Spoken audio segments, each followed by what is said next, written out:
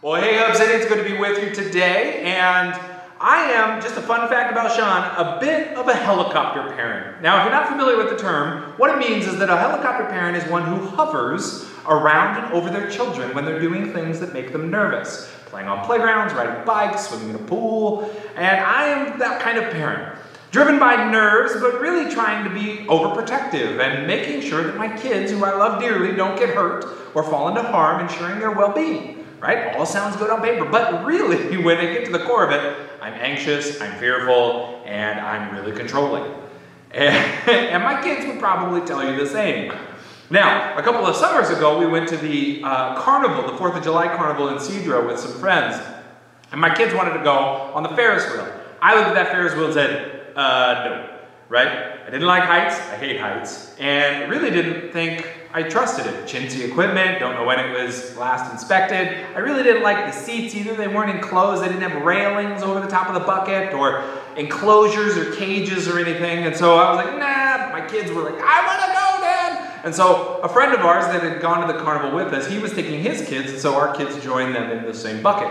And they go up, and I'm watching them, and I'm the helicopter parent, right? So I'm standing there just, all right, kind of like looking like Pete Carroll on the sideline during an intense game, just hands on the knees, just, okay, there they go. And they go up the Ferris wheel, and my kids are sitting in this bucket, and it is literally just a bench with no railing, and they are put their knees on the bucket, and they are leaning over the edge. Hey, Daddy, how's it going? And I'm looking at it, and I'm thinking, right? And as they maneuver themselves up towards the top, they're leaning over, just waving and so excited. And here's where the helicopter parent kicked in. I'm standing there 200 feet down, and I just, Avery, sit down! Kelly, sit down! Maverick, sit down! You sit down right now! Stop leaning over! Don't put your butt in the bench! Right? That is helicopter parenting at its finest. Then I seriously had this moment where I contemplated, if I stand close enough, and God forbid one of them was to slip out, I could Spider-Man this moment and catch them and save them. Like, I'm not thinking rationally, I'm not thinking in reality. I'm just thinking beyond that and thinking about what I can do to solve the problem. And that when looking at my helicopter parenting, and I'm guilty as charged, it reveals this massive inability for me to trust. I don't trust the carnival, I don't trust the ride, I don't trust my kids. I didn't, in that moment, to be honest, I didn't trust my friend who was there, and he's a grown-up. And so in moments like that, all I can really trust is myself. And I trust what I think that I can control, whether or not I really have any control. In that moment I didn't. I try to think about how I can control the situation. We're going to look at the life of David and see a moment where he struggled with trust. That he was trying to trust God, and he was a man who was chasing after God's own heart, but he struggled with truly trusting God. And we're going to see this moment of struggle, and it reveals that he was more David-reliant than God-reliant. And you find this story towards the end of David's life in 2 Samuel chapter 24. What we're calling the sinful census. Say that 5 times. Sinful census, sinful census, sinful census, sinful census. And try to say it without actually saying something inappropriate. There we go. 2 Samuel 24, verse 1, the sinful census. It says, again, the anger of the Lord burned against Israel, and he incited David against them, saying, go and take a census of Israel and Judah. And so the king said to Joab, and the army commanders with him, go throughout the tribes of Israel from Dan to Beersheba and enroll the fighting men so that I may know how many there are. But Joab replied to the king, may the Lord your God multiply the troops 100 times over, and may the eyes of my Lord the king see it. But why, my Lord the king, would you want to do such a thing? The king's word, however, overruled Joab and the army commanders, and so they left the presence of the king to enroll the fighting men of Israel. So we begin to see David is taking this census, this inventory of his soldiers. Joab's pushing back. Why do you need to do this? God could do so much more than anything we could ever count. And so he sends out Joab and his commanders, and 9.5 months later, Joab returns. You've got 800,000 troops over here. You got 500,000 troops over here. You got well over 1 million total, David. Here's your kingdom. Here's your troops. Here's your army. And in verse 10, we see David's response as he finds this out. It says, David was conscience-stricken after he had counted the fighting men. And he said to the Lord, I have sinned greatly in what I have done. Now, O Lord, I beg you, take away the guilt of your servant. I have done a foolish thing. You see, David is confronted with the fact that he didn't trust God. And so he's having this inventory, and when that actually hits him, he's wrong. And he realizes he's wrong. And with being wrong, with sinning, there are often consequences. We talked about that this summer with David's story. And David is confronted with this interesting moment where he's given 3 choices. Door number 1, 2, or 3. And door number 1 is 3 years of famine. All of Israel, David, 3 years of famine. Do you choose that? Door number 2, do you want 3 months of running from your enemies? Door number 3, do you want 3 days of plague? Like, not really the game show contestant moment you want. 3 years of famine, 3 months of running away from your enemies, or 3 days of plague. That's what David's confronted with, and so David has to make a choice. And he makes this choice, and it says in verse 14, David said to Gad, who was the prophet of the time, David said to Gad, I am in deep distress. Let us fall into the hands of the Lord, for his mercy is great, but do not let me fall into the hands of men. And so the Lord sent a plague on Israel from the morning until the end of the time designated. And 70,000 people, 70,000 of the people from Dan to Beersheba died. David picks the plague, trusting that maybe God would relent. And he's horrified by what he's seeing. 70,000 people from his kingdom are dying from this. And he takes full responsibility for it. He goes and he buys some land. He builds an altar. He worships God, makes a sacrifice. God, I was in the wrong. Please forgive me. And he pleads for mercy. And you know what? God shows compassion. He relents. He stops the judgment. And that's how the story ends. It's a fascinating story. It's an interesting story. There's a lot of different angles we can look at it. Today I want to focus on this sinful census. The simple idea of counting his men ordinarily would not be wrong. In the book of Numbers, goodness, there's a whole book called Numbers where God tells Moses, count the people. So counting is not evil. Jesus, when he feeds the multitudes with fish and bread, somebody counted to know that there was 5,000 at this occurrence. Right? Somebody knew that, and they tabulated how many people there were. And Jesus never condemned them, like, stop counting, that's unrighteous, don't do that. He counts them, and he records it in the Gospels. So why is counting wrong for David? Because attendance isn't a bad thing. Counting and metrics and all of this is not wrong. But for David it is. Why? I think it's wrong because it shows David's true heart. In verse 1 of this chapter, we see that David has made a decision. 1 Chronicles chapter 21 re-records the same thing, and its wording of it says that Satan tempted David. And so what we see when we look at both of those texts is we see that God allowed temptation to take place. God wasn't the one tempting, but he allowed Satan to tempt David, to give him an enticement, to give him a choice. And God gives us free will. And David chose to be tempted, he chose to indulge in that temptation and chose to take the census. And by doing that, what it begins to reveal is that David is trusting himself more than he's trusting God, because he's looking at his kingdom.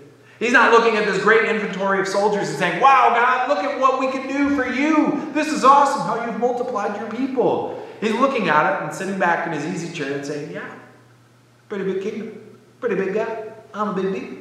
Look at me go. Look at what I can conquer. Look at my next conquest that I could go and defeat. Man, oh man, this decision to indulge in this census is not about honoring God and being thankful and grateful for God. It is about his vanity, his ego, his pride, himself.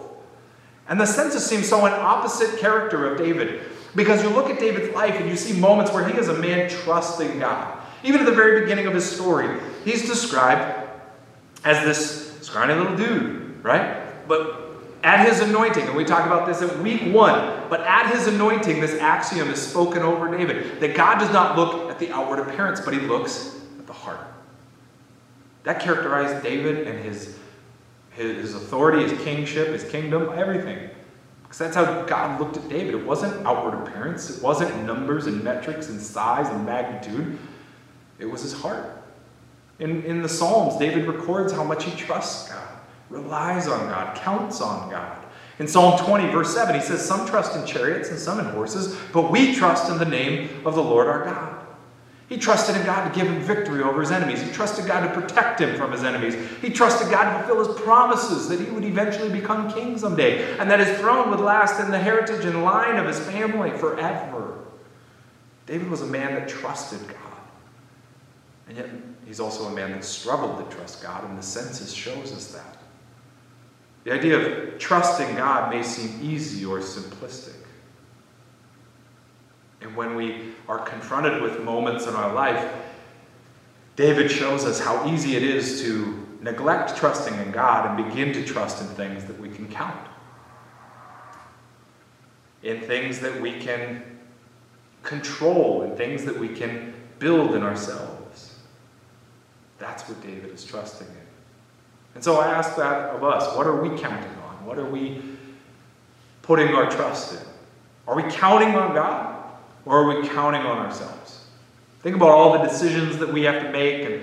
And right now you may be faced with big decisions, small decisions, I'm not sure. But what are we counting on? Are we counting on God in the midst of that decision, or are we counting on ourselves?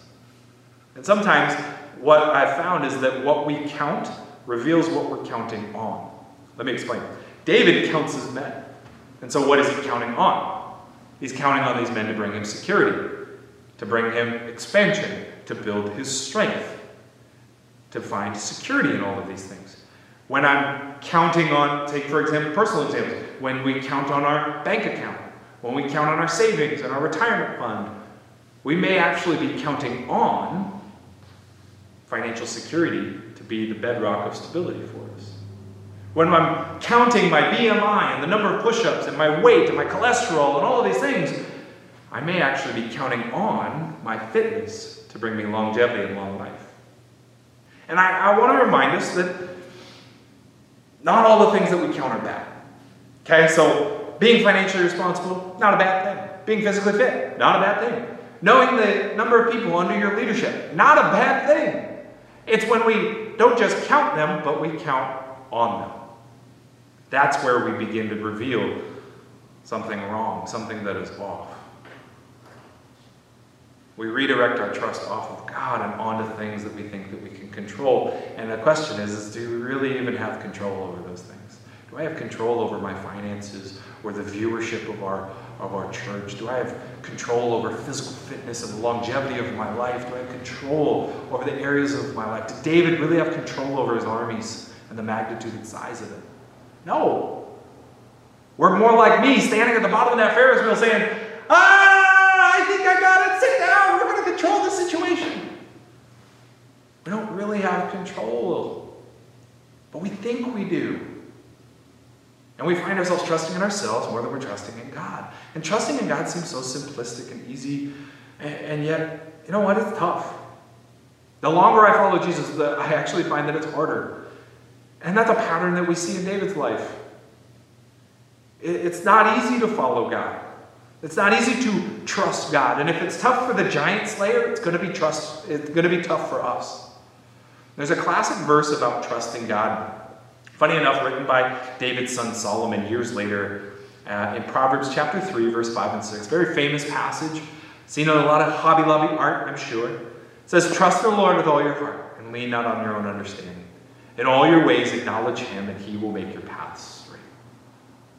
Let me read that again. Trust in the Lord with all your heart and lean not on your own understanding. In all your ways acknowledge him and trust. Acknowledge him and he will make your paths straight. But to trust in him with all your heart and lean not on your own understanding.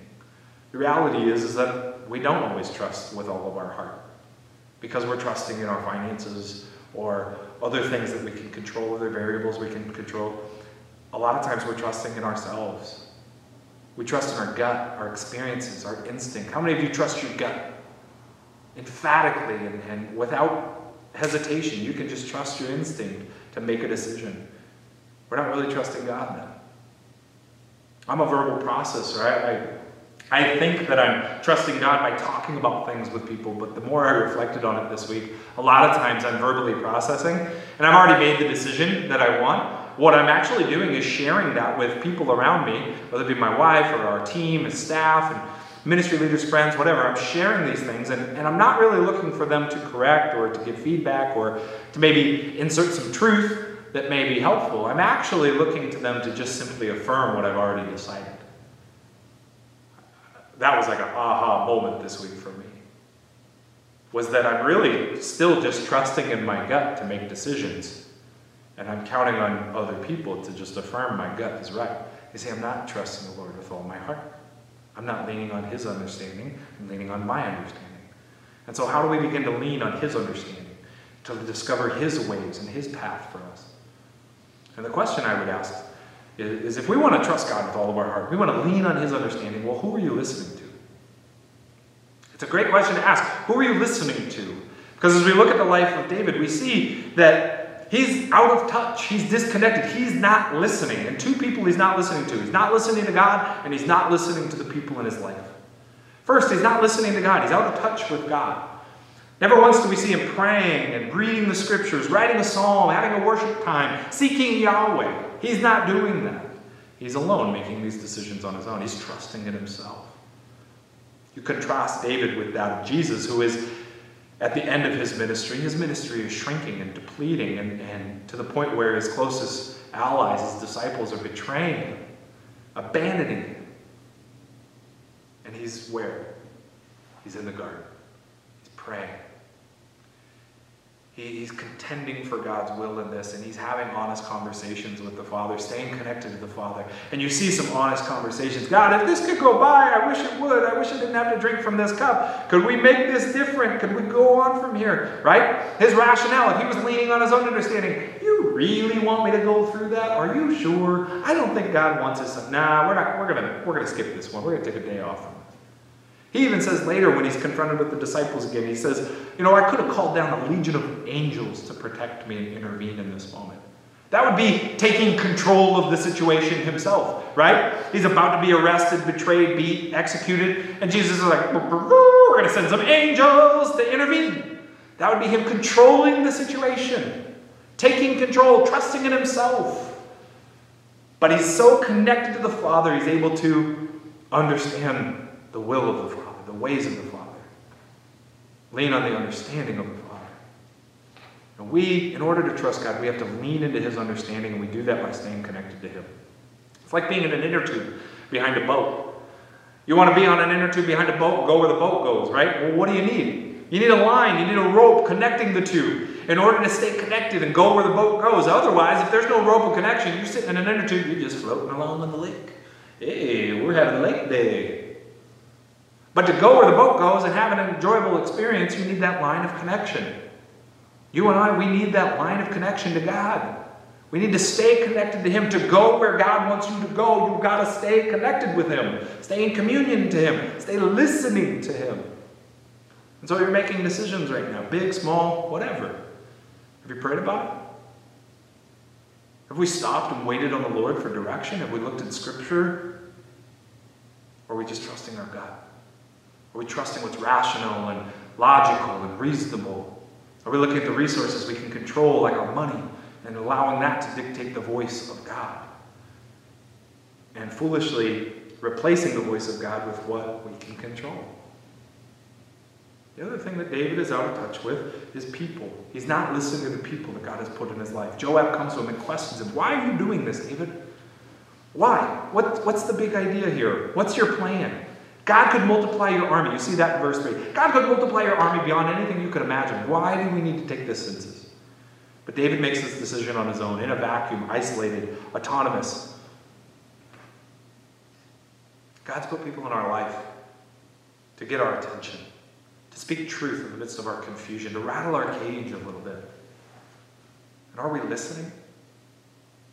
When people come to me and say, Sean, will you pray with me about this decision that I'm making? And they're, life decisions. The privilege of the role that I'm in. People will come and they'll, family stuff, financial stuff, work stuff, difficulty, whatever. And a lot of times, there's two things I want to know. Are you praying about these decisions you have to make? Are you seeking what God wants in this decision? And secondly, who else are you talking to? Are you just talking to yourselves? Or are you asking friends, close spiritual friends that have been a source of encouragement and support for you? Are you reaching out to them? Are you asking your pastor, your mentors, your counselor, your parents, those of you that have a relationship with your parents, and seeking those sources of wisdom? God can speak through those people. Don't make those decisions alone and cut off and isolated. And what's crazy is in that proverb, it begins to lay this picture out as we trust in him with all of our heart. We lean not on our understanding, on our own understanding. We acknowledge him in all of our ways. Like, we allow God into those decisions. All decisions, big, small, indifferent, whatever it is. What does the proverb say? He will make your path straight. And that could be confusing. We could read that, and the translation may give us the wrong impression. Straight doesn't just mean easy. It's not the path of least resistance. When God makes the path straight, he's making the path clear. He's marking the way. I recently went hiking with my family, and we were up by Deception Pass, and we hit this fork in the road, and there was no clear signage. It was not clear. And we were wondering, do we go to the left or we go to the right? And we went to the right, and the path dead ends. It was just cliffs. And when you're hiking with a 4-year-old, you don't go down cliffs. So we were going to blaze our own trail. So we went back. And we saw some folks, and we asked them, is that the way the path goes? And they're like, no, I think it dead ends. And so my dad opened up this phone, and he opened up this app that he had been raving about the whole day. And we looked at it. We sought direction from it. We sought understanding and got our bearings. We talked about it amongst ourselves and said, yes, that is the way to go. Even if they say it's not the way to go, that's the way we're going to go. And we went and we found the path. And as we're walking down the path, we passed these people, and we're just wondering, like, did they not see? How did they not see this? How did they not see this clear path? And that's the thing, is we begin to trust in the understanding of God. He makes that path clear. He makes it very apparent. That's the way to go. Even if other people disagree with you, there's a dead end. There's the path that God wants for you. And what happens is, as we begin to trust God, we begin to prioritize God's path over my path. And God's path begins to envelop my path. We see this in the life of John the Baptist in the New Testament. John was given this mission by God to blaze the path for Jesus. And he had this huge ministry out in the wilderness. People come and get baptized and listen to his teaching and preaching and all of this. But then Jesus gets on the scene, and John's crowd kind of goes to Jesus. He's the new hot act in town, and they go listen to Jesus. And somebody actually comes to John and they say, hey, what are you going to do about this, John? Does this bother you? Is this a shot to your ego? Like, what's the deal? And you're going to revamp and get some new clever ideas and attractional programs. You're going to change your teaching style. You're going to start dressing nice. What are you going to do? Right? Write Jesus an email. Send him an angry email saying, what's up, cuz? Because they were cousins, so it makes sense to say that. But this is John's response. And what it shows is the trust that he had in God and the way that it prioritized a different path. That God's path actually superseded John's path. And this is John's reply. A man can only receive what he's been given from heaven. You yourselves can testify. I said, I am not the Christ, and I am sent, but am sent ahead of him. He must become greater, and I must become less. John is the antithesis of David here in this moment. David's out counting his men, building his surplus. He's out there parading his army and feeling good about himself, dreaming about conquests and victories, and it's all about his own understanding and his army, and it's all about what? David's path. John's looking at it and seeing the shrinking crowd. And what has happened is this reprioritization. He's got new perspective. And he's not worried about the shrinking crowd because the kingdom matters more than the crowd. John looks at everything as a gift. Everything that I have is a gift. I can't be angry that it's gone. I can't demand it. I can't try to control it. It's a gift.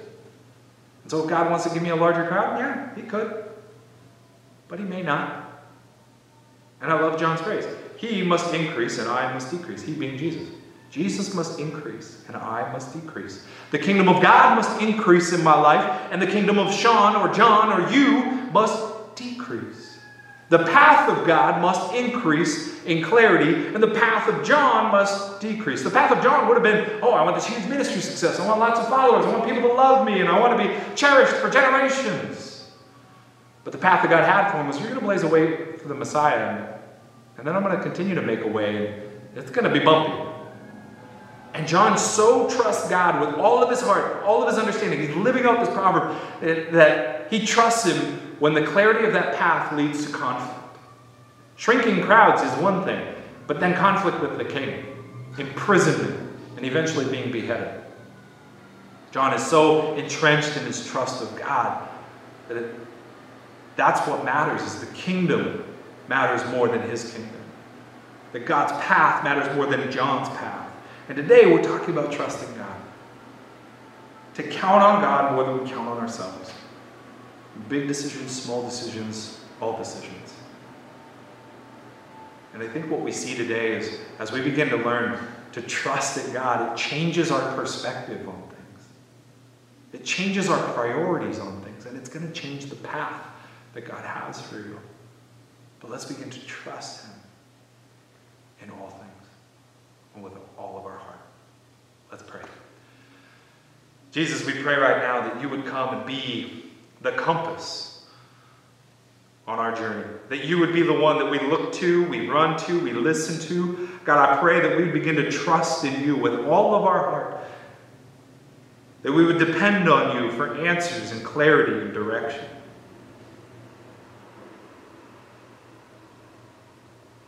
We ask for forgiveness where we've trusted in ourselves more than we've trusted in you. And we ask for your help as we move forward from this day forward to continue to just trust in you.